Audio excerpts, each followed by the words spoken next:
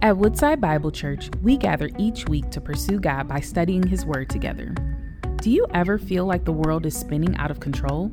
Amidst the world's chaos and growing opposition to our faith, economic hardship, and overwhelming challenges, we can find inspiration from the story of Elijah in 1 Kings. Despite facing an angry king, severe drought, massive opposition, and depression, Elijah lived a powerful and impactful life for God. Join us for our series, Elijah, as we learn how the same God Elijah served can use us to live a life of impact for His kingdom.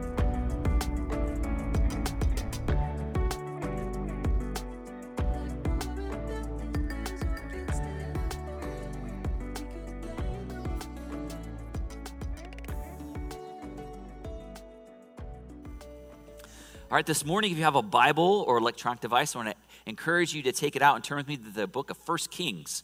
We're going to be in 1 Kings chapter 18 this morning. And if you see the text on the screen, you can see that we're going through 40 verses today. So someone needs to order some lunch. And I'm just kidding. DoorDash it, whatever. No, I'm just kidding. We're going to go through it. This is one of those narratives of the Old Testament where a lot of ground gets covered and a lot of words. And so today we're going to allow the Word to speak mostly to us. I'm not going to expound on it in deep detail, but the passage that we're looking at today is deep in meaning. And God is doing something so profound here that the same God that's doing profound things in the passage that we're going to look at today is still a God that does profound things today. So the God of 1 Kings chapter 18 is still the same God today who's working for His glory, for our good, and He's working through all the good, all the bad, and all the ugly that's surrounding your life right now. Let us not forget that.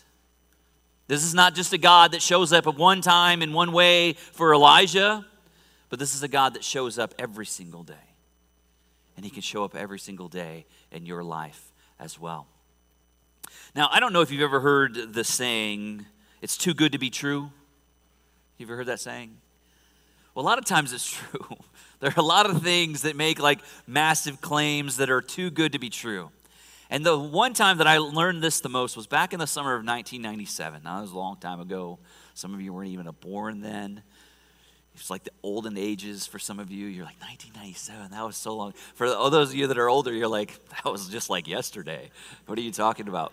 But way, way, way back in the 20th century, yeah, so now the weight of that is like resting on some of you, and you're like, oh my goodness, I'm so old.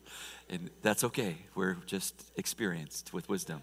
Anyways, the summer of 97, I had an opportunity to serve as a missionary in Europe. And so we traveled through Europe sharing the gospel and doing a lot of good things. And we were wrapping up our trip and spending the last week in Prague. And I really love the city of Prague. And we had the opportunity to go through one of the open markets. And we're trying to grab some last minute souvenirs because we're getting ready to go on a plane to come back home. And we're going through this open-air market, and I see this vendor who's got Calvin Klein polos on sale.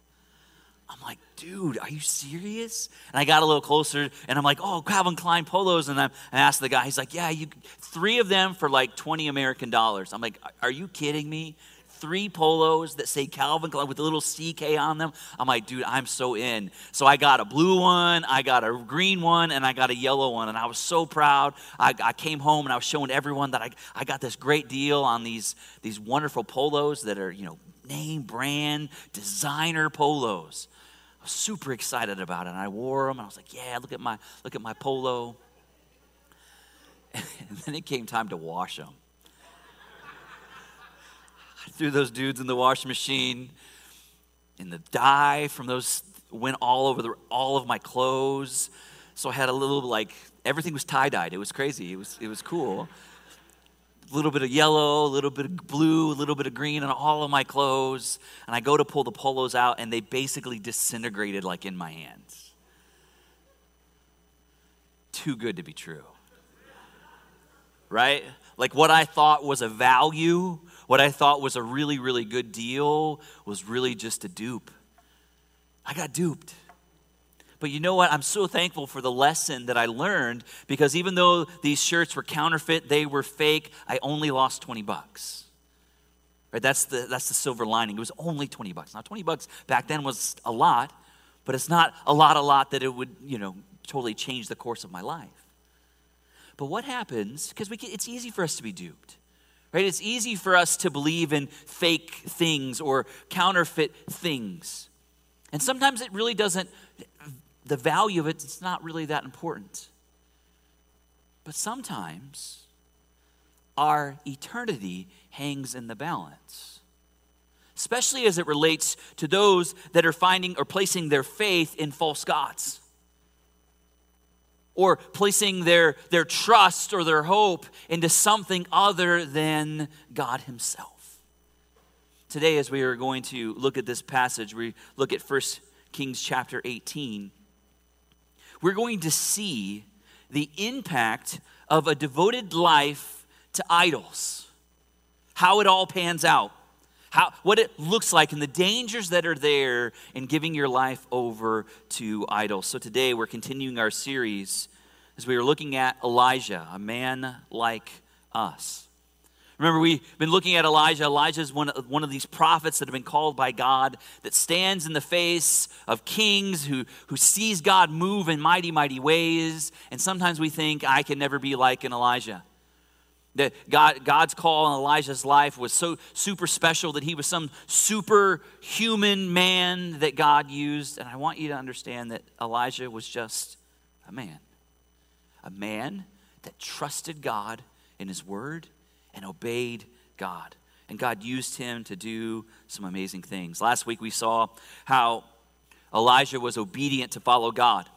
God comes to Elijah and says, hey, Elijah, I need you to go to King Ahab and tell him this message, because King Ahab has done evil in the sight of the Lord, and he needs to know that I'm God. And so Ahab goes to the king, and he says, hey, God has told me to tell you that a drought is coming in the land. And that sets Ahab on edge, makes him angry. And so we find in the text today that he had been seeking from that moment to try and kill Elijah. But Elijah, by the leading of God, left the town, goes by this brook, this babbling brook, and God takes care of him, ministers to him by feeding him through the ravens. And then that brook dries up because there's a drought in the land, and so God sends him to a widow. And through God's word and through God's promises, God takes care of Elijah in the middle of the drought, and also provides food for this woman and her family. And then we also saw how the young boy of this widow, he passes away. And God's power shows up again, and that boy is raised from the dead. And now we pick up today, and we see that 3 years have passed. The drought has been going on for 3 years, no rain, and it's a desperate situation. And it's a desperate situation because God's trying to get King Ahab's attention. Today, what we're going to see today what God thinks about idols. We're going to see how his character, as we saw last week, his character of protection and his character of provision just being unfolded. Today, we're going to see how he cares about his own name. And we're going to see the dangers of living with idols. So the first thing we're going to see as we come to our text today is that idols corrupt our lives. Look with me in 1 Kings chapter 18, beginning in verse 1. After many days, the word of the Lord came to Elijah in the 3rd year, saying, go show yourself to Ahab, and I will send rain upon the earth. So Elijah went to show himself to Ahab. Now the famine was severe in Samaria, and Ahab called Obadiah, who was over the household. Now Obadiah feared the Lord greatly, and when Jezebel cut off the prophets of the Lord, Obadiah took 100 prophets and hid them by the 50s in a cave and fed them with bread and water. And Ahab said to Obadiah, go through the land to all the springs of water and to all the valleys. Perhaps we might find some grass and save the horses and mules alive and not lose some of the animals. So they divided the land between them to pass through. Ahab went in one direction by himself, and Obadiah went in another direction by himself. And as Obadiah was on his way, behold, Elijah met him, And Obadiah recognized him and fell on his face and said, "Is it you, my lord Elijah?" And he answered, "It is I. Go tell your Lord, behold, Elijah is here." And he said, "How have I sinned that you may give your servant into the hand of Ahab to kill me? As the Lord your God lives, there is no nation or kingdom where my Lord has not sent to seek you." And when they would say, "He is not here," he would take an oath of the kingdom or nation that they had not found you. And now you say, "Go tell your Lord, behold, Elijah is here, and as soon as I have gone from the Spirit of the Lord, will carry you, and I will not know where you are. And so when I come and tell Ahab, and he cannot find you, he will kill me, although I, your servant, have feared the Lord with my youth. Has not been told my Lord that I did when Jezebel killed the prophets of the Lord, how I hid 100 men of the Lord's prophets by 50s in a cave and fed them with the bread and water? And now you say, "Go tell your Lord, behold, Elijah is here, and he will kill me." And Elijah says, "As the Lord of hosts lives, before whom I stand, I will surely show myself to him today." So Obadiah went to meet Ahab and told him, and Ahab went to meet Elijah. And when Ahab saw Elijah, Ahab said to him, "It is you, you troubler of Israel?"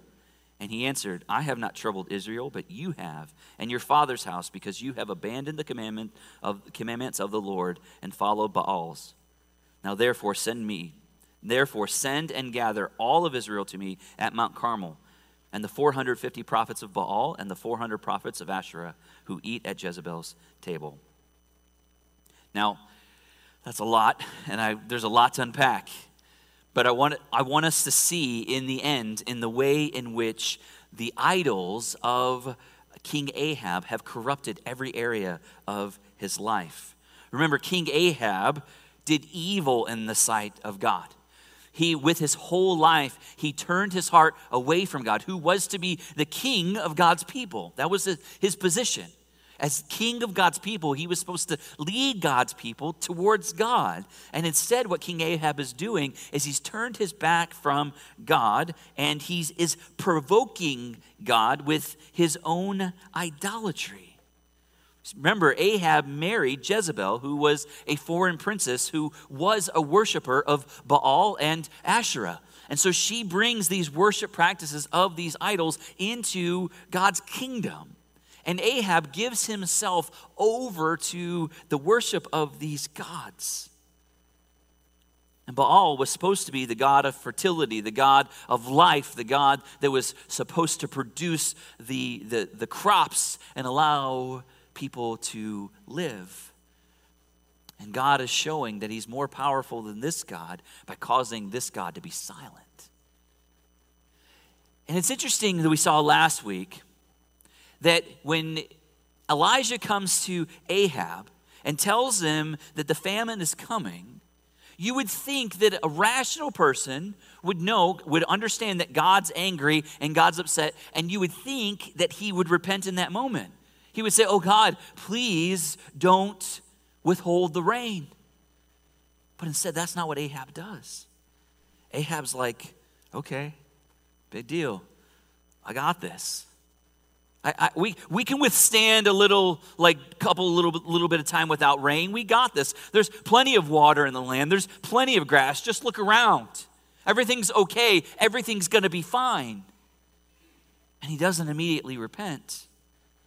But now the famine's been going on for 3 years. Things are getting desperate. God brought famine and drought during this reign as an indictment of Ahab. Ahab had done evil in the sight of God, and Ahab was completely impotent to fix this situation. So Ahab has an opportunity, and he doesn't listen, and the drought comes. And still, we see Ahab not looking to repent, but he's continuing to try to manage his life. The idolatry of his life corrupted everything. Instead of turning to God, he becomes more concerned about his own life and his own welfare. Even in this situation, we see that he's more concerned, that he's got a plan. Right? He's like, "I see that everything's drying up. The skies haven't produced water in 3 years. And he's like, what do I got to do? Well, I got to take care of my animals. I got to take care of my animals. And he's got the plan. He's managing his own life on his own in his own strength and power. And so what does he do? He calls Obadiah. Remember, Obadiah was a prophet, right? Obadiah was a prophet from the Lord who is supposed to bring words from the Lord. And what is Ahab doing? He doesn't want to know what God has to say.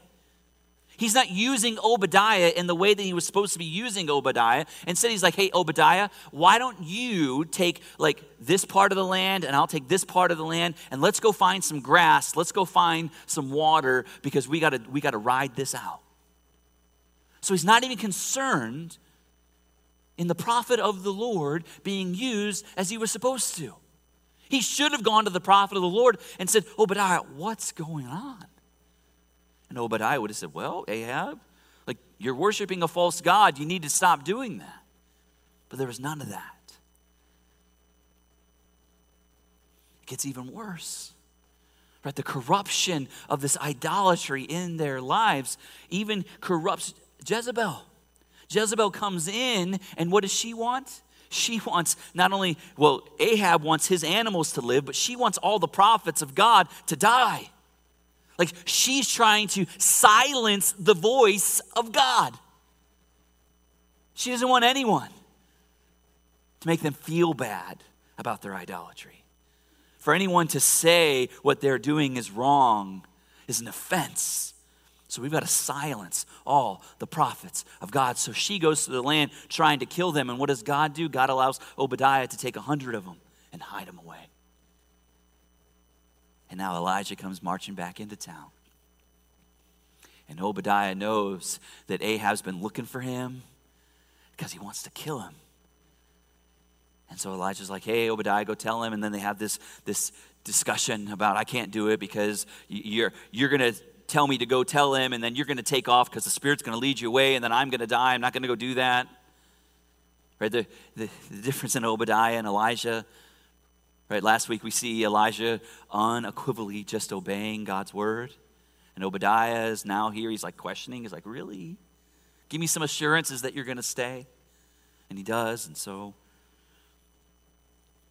we see again that Ahab is more worried about his military mules and his farms. He's not concerned about his spiritual condition. And now they come back. And Elijah and Ahab are once again connected. And Elijah's like, who are you, this troubler of Israel? Why are you here? And Elijah's like, hey, I'm not the problem. I'm not the problem. Like, I've been away 3 years, and guess what? I've had food and water every single day. You know why? Because God's been providing for me. What do you got? And Elijah's like, I got this. He still thinks he's got it. Like he's got the plan. He's managing his own life. And yet he doesn't even see that every part of his life is absolutely corrupted. It's easy for us to come to a passage like this. We come to the Bible and we quickly read, and it's easy for us to quickly judge. And we're like, man, that guy's crazy. Why is he bowing down to a statue? Right? Why is he giving his heart and his affection and his attention over to something that was created? He watched this statue be created in this place of worship. How is it that he's giving his life over to it? Well, brothers and sisters, I want us to know that idols are very prevalent today, but many times they don't take the place or the image of a statue. I love how John Calvin says this about the human heart. He says, the human heart is a factory of idols. The human heart has the capacity to produce more idols than the GM assembly line. We're a factory of idols. We constantly want something to worship. We constantly want something that we can manage. We constantly want something to give our attention and our affection to. And we're constantly just producing it one by one. The problem is not we don't have one idol. We have a plethora of idols. You're not bowing your knee to Baal, but you're bowing your knee to a ton of other things, and I'm guilty too. Idolatry is the activity of the heart's craving. It's the craving of the heart that wants something or someone more than God. That's idolatry. Have you ever wanted something more? Someone more than God? That's idolatry. Oh, we can look at King Ahab and say, oh, King Ahab, you're missing the boat, man. Like, you got the 10 Commandments. You got this kingdom of God. You've got the temple there. That's where God's present. How are you missing all of this? It's easy for us. But yet, what we really should do is look inside and own up to our own idolatry. Now a lot of things that we care for as idols, or the way in which we walk in idolatry, many of the things we do are not, in and of themselves, have any type of value of goodness or badness. Many of the things we care about or we make idols are actually immoral, meaning that there is not an inherent goodness or badness, but we take them and we use them and we worship them instead of worship with them. Right? I'm going to explain that, because that I think is a big difference. Right? Like, are you a fanatic over a sports team? Like, does your week drastically change whether your sports team wins or loses? Are you so caught up in a human relationship that it occupies your heart, your mind, all of your time? Anytime you're alone, all your heart begins to wander, your mind begins to wander, you begin to think through all of these things. Now, relationships are not bad. Relationships are good. We're needy people. We're supposed to be in relationships. But relationships can be idolatry. Or maybe your idol is good looks. Maybe you're so consumed about that you're looking about all these beauty products and all of this, and you're working out trying to get the six-pack, and that's all that matters. Or maybe your idol is your perfect yard. That's not mine, that's for sure. I got a lot of other ones, but that's not it. But there are times in which that can be an idol. Having a nice yard's not a sin, but making it your idol is. Maybe your idol's popularity. Maybe your idol's money. Maybe your idol is social media. Maybe it's politics. Maybe it's your family. There's a dangerous trend going on in the world today called child worship, where parents almost live vicariously through their children, that they lift their children up so much that they become the center of their life in such a way that all that matters is their kid. Yeah, kids are important. Care for your kids. Love your kids. Don't worship your kids. Maybe it's pleasure. Maybe it's culture. Maybe your idol is possessions. Maybe it's power. Maybe it's approval. Maybe it's success. Maybe it's fame. Maybe it's religion. Maybe it's entertainment. I don't know what your idols. I know what my idols are. If left alone, I shrink back. And I find myself trying to find significance in them, trying to find security in them. And yet idols completely control us. They corrupt us.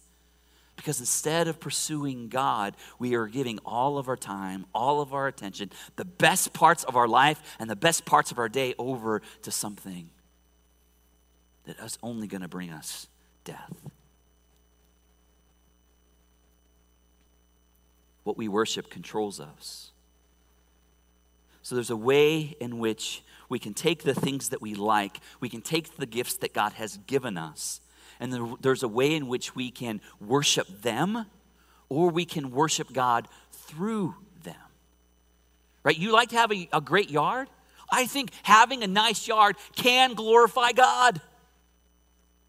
I think having a relationship can glorify God. Having possessions can glorify God. There are so many different ways we can take the gifts that God has given us and make sure that He's getting the attention from it all. There's also a way in which we can take those things, hoard them to ourselves, and worship them. So let me ask you this question, and you don't answer it out loud, but answer it in your heart. What right now in your life is stealing your affection from the true God? Another way of saying that, what in your life, if it was taken away, would destroy you? All right? The answer to that, if something was taken away and it would destroy you, the answer should be God. Right? If I didn't have God, I wouldn't have anything. If I didn't have God, I wouldn't have anything. I would have no hope. I would have no life. I would have no future. I would have no sense of security. I would have nothing. So what is it? Surrender it to the Lord because it's become an idol. Oh, and it's easy because we can pick up idols and we can worship them and then we set them back down and then we pick them back up again and we set them back down. That's like because we're producing idols. We're the factory of idols. We constantly have to manage it. We constantly have to surrender it because you're going to continue to produce it. And maybe the idols that you're producing now are not the same idols you were producing 20 years ago. But if left alone, if left unchecked, you're going to continue to produce idols. Because we don't want to really deal with the God of the universe, which we can't understand. We want to bring God down to something that we can manage. That's what idols really are. It's something that we seek, that we think that we can actually control. When in reality, it's all out of our control. So we come to this place where the idols have controlled Ahab's life completely and the whole kingdom is in a wreck. And so what does Elijah do? He calls for a showdown. He tells King Ahab, he says, go bring your 450 prophets of Baal and go get the 400 prophets of Asherah and get Jezebel there. Let's get all of God's people. Let's go to Mount Carmel and let's see whose God is bigger. Let's see who's going to show up. Is your God going to show up or is the God of the universe going to show up? And what we're going to see in this part of the passage is that idols have no life. Idols have no life. Let's read as we walk through this and picking up in verse 20. So Ahab sent to all the people of Israel and gathered the prophets together at Mount Carmel. And Elijah came near to all the people and said, how long will you go limping between two different opinions? If the Lord is God, follow him. But if Baal, then follow him. And the people did not answer him a word. Then Elijah said to the people, I, even I, only am left a prophet of the Lord. But Baal's prophets are 450 men. So let 2 bulls be given to us. And let them choose 1 bull for themselves and cut him into pieces and lay it on the wood. But put no fire to it. And I will prepare another bull and lay it on the wood and put no fire to it. And you call upon the name of your God, and I will call upon the name of the Lord. And the God who answers by fire, he is God. And all the people answered, it is well spoken. Then Elijah said to the prophets of Baal, choose yourself 1 bull and prepare it first, for you are many, and call upon the name of your God, but put no fire to it. And they took the bull that was given them, and they prepared it and called upon the name of Baal from morning until noon, saying, O Baal, answer us. But there was no voice, and no one answered. And then they limped around the altar that they had made. And at noon Elijah mocked them, saying, cry out aloud to your God. Either he is musing, or he is relieving himself, or he is on a journey, or perhaps he is asleep and must be awakened. Verse 29, and as midday passed, the prophets of Baal raved on until the time of offering of the obligation. But there was no voice. No one answered. No one paid attention.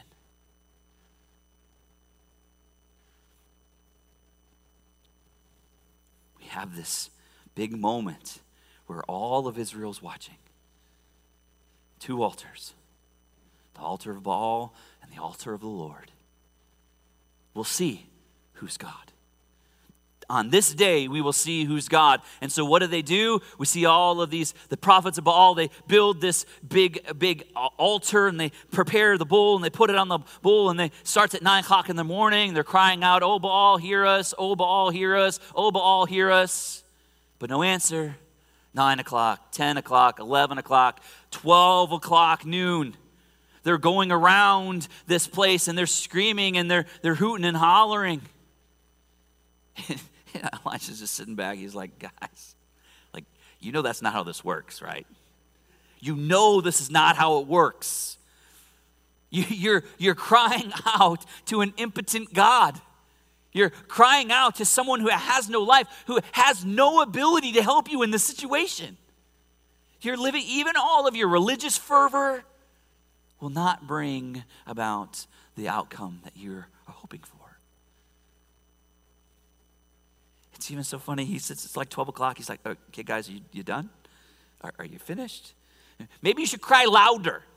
Maybe your God has stepped away. Or maybe your God's in the bathroom. Right? That's what he says. Maybe he's out there relieving himself. I don't know. Cry louder. Maybe he's taken a journey and cannot hear you. So cry louder. Oh, I'd love to be Elijah. How fun would that be? Right? You're like, guys, you're doing this all wrong. It's kind of like, you guys ever seen the movie Weekend at Bernie's? Like Bernie's dead, and the guys are in town because they want to have a good time. So they carry Bernie around all weekend, and they're like between him, and they're like lifting his hand, doing funny things, because Bernie's got no life. He's dead. But yet, I think that's how some of us live with the idols in our life. We're carrying them all around, pretending that they got life. But guess what? When the real dangers of life come, when the real needs of your life are present, they've got nothing to give you. They've got nothing. And so idols have no life.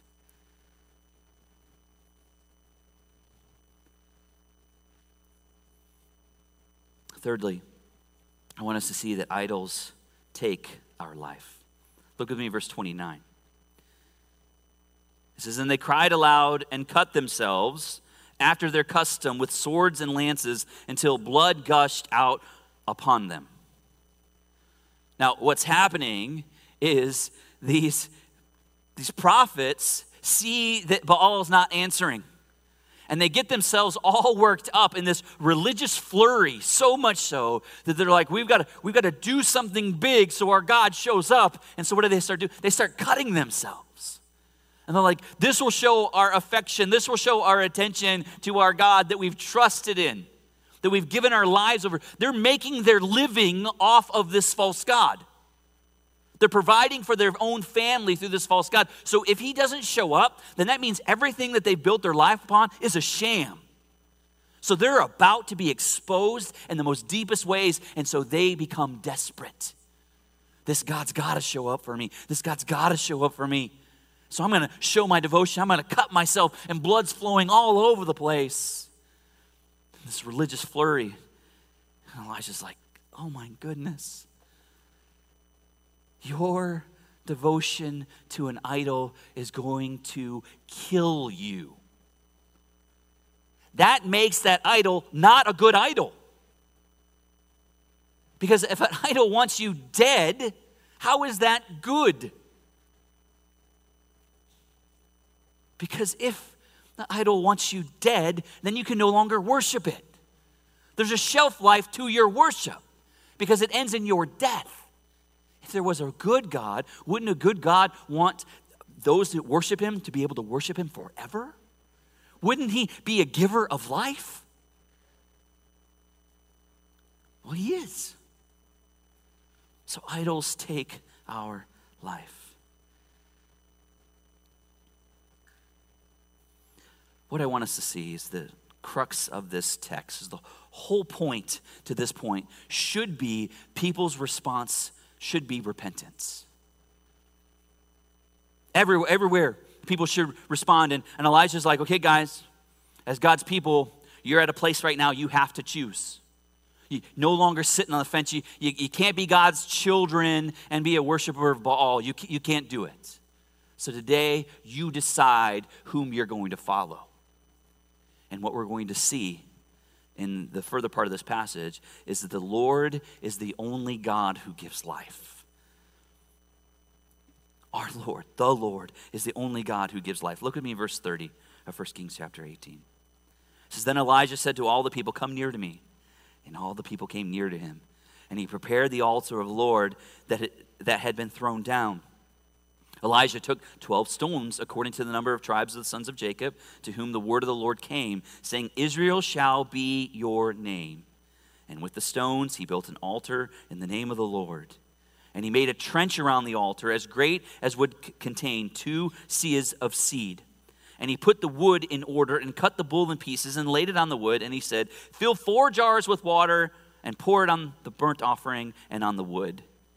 And he said, do it a second time. And they did it a second time. And he said, do it a third time. And they did it a third time. And the water ran around the altar and filled the trench with water.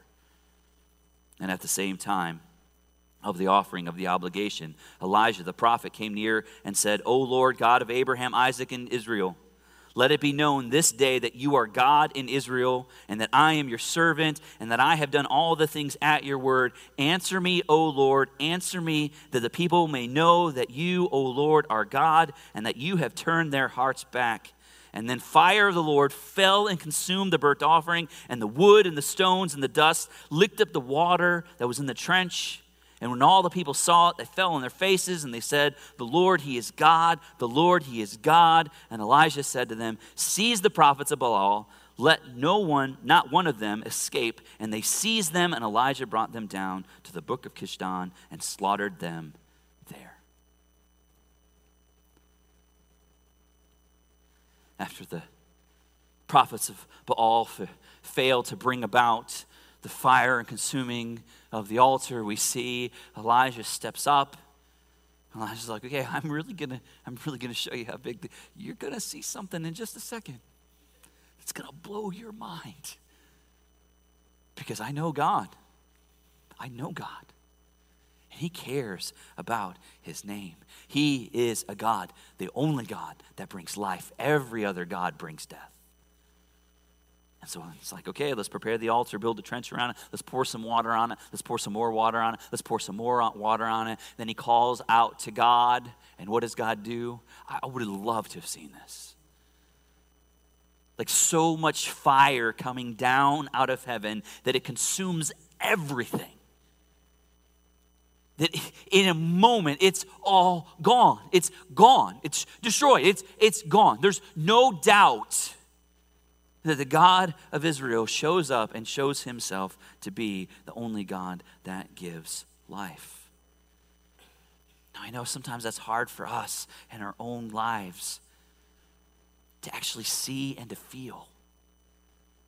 But God knows your life. God knows the difficulties that you're facing. God knows the idols that are there, the things that you're trusting into, and he's simply just saying, look to me. Look to me. Now, you may not experience, like this, the wrong application of this passage would be to go find a friend that is an unbeliever and to say, hey, do you want to do a competition? Like, the purpose of this is not like go and do likewise. That not in the same essence. It's about the heart of our trust, right? The trusting of our heart. Because even though Mount Carmel was a special day, and even though Elijah was a prophet of the Lord that was trying to obey and do honor, God shows up in an even greater way later on in history at a different mountain with a different sacrifice. It's called Mount Calvary. For what Elijah did on that day to show that God was more powerful than this pagan god, what God was going to do later on was to show that God is more powerful than death itself. God is more powerful than sin. God is more powerful than all rebellion. God is more powerful than Satan. And so what does he do? He sends his son Jesus to be the living sacrifice for you and for me. For Jesus crawled up to the top of that mountain carrying the cross. Jesus was hung on that cross, and he was crucified on that cross. And as mighty as God showed up on Mount Carmel, God showed up even mightier when Jesus hung there. as Jesus begins to endure the wrath of God because of your sin and because of my sin, because of all of our rebellion, Jesus had to die. Because of all of our idol worship, Jesus had to take our punishment and take our pain, and he endures the wrath of God, and Jesus dies on that cross. And in doing so, he satisfies the wrath of God. But doesn't end there. For 3 days later, Jesus is raised from the dead, and Jesus is alive. And in doing so, he puts death to death. He pays the penalty for all sin of all time and gives the opportunity for those who believe in him, that those that choose to follow Jesus, to put their whole faith and trust into Jesus, he gives them the right to become children of God, to be forgiven of their sins, and to no longer be bound to worshiping idols. He does that mighty work. He gives us this freedom to worship. Now, I don't know where you're at today. Maybe you're here and you have been living your whole life trying to figure it all out. And you thought you had it all figured out, but every time you think you got it figured out, something happens and you just end up messing up more and more of your life. Well, maybe your response today is to come to Jesus, knowing that he is the gift of God for your salvation. To not immediately fix all the mess that you've made, but to change your heart. You can come to him today. Trust in Jesus as your Lord and your Savior, and he will give you life. Or maybe you're here and you have been a busy idol factory. And today, the Lord's soft words of correction have come. Maybe they've come loudly. I don't know. But there's none of us here that are fully given everything to the Lord. We easily pick up things. And so I want to encourage you today, whatever the idols are in your life, whatever's standing in the way of you experiencing real life, whatever it is that you're trusting in apart from God, lay it down. And let your eyes, your attention, and your affection once again be placed on the person of Christ. And you will receive life. Let's pray together. Father, we thank you for your words today. Father, we thank you that even in the depths of desperation, you are present. And even today, as we look in this verses, we see that you're still active, even though life seems chaotic. And even as Elijah lived in a very confusing time, you spoke to him. And you gave him words and you gave him direction of how you wanted him to live. Even though everyone else in the world around him was living a different way, he trusted you. Father, may our hearts be sensitive like that. May we desire you above all things. May we follow your instructions above all other instructions. May the affections of our heart be placed on you, and that from that place we're able to love others.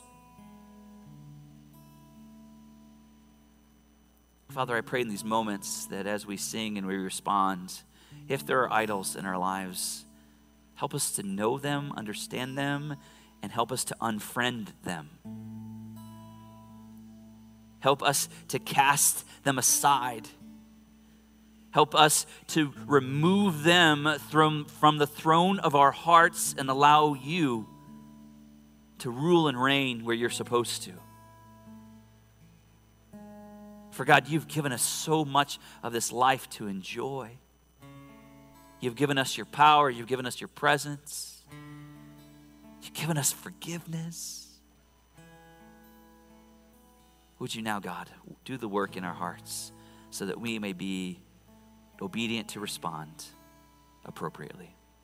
In Jesus' name we pray. Amen. Thank you for joining us as we study God's Word together. We would love to hear how God is moving in your heart and get you connected into the Woodside Bible Church family. Head to woodsidebible.org/connect to introduce yourself today.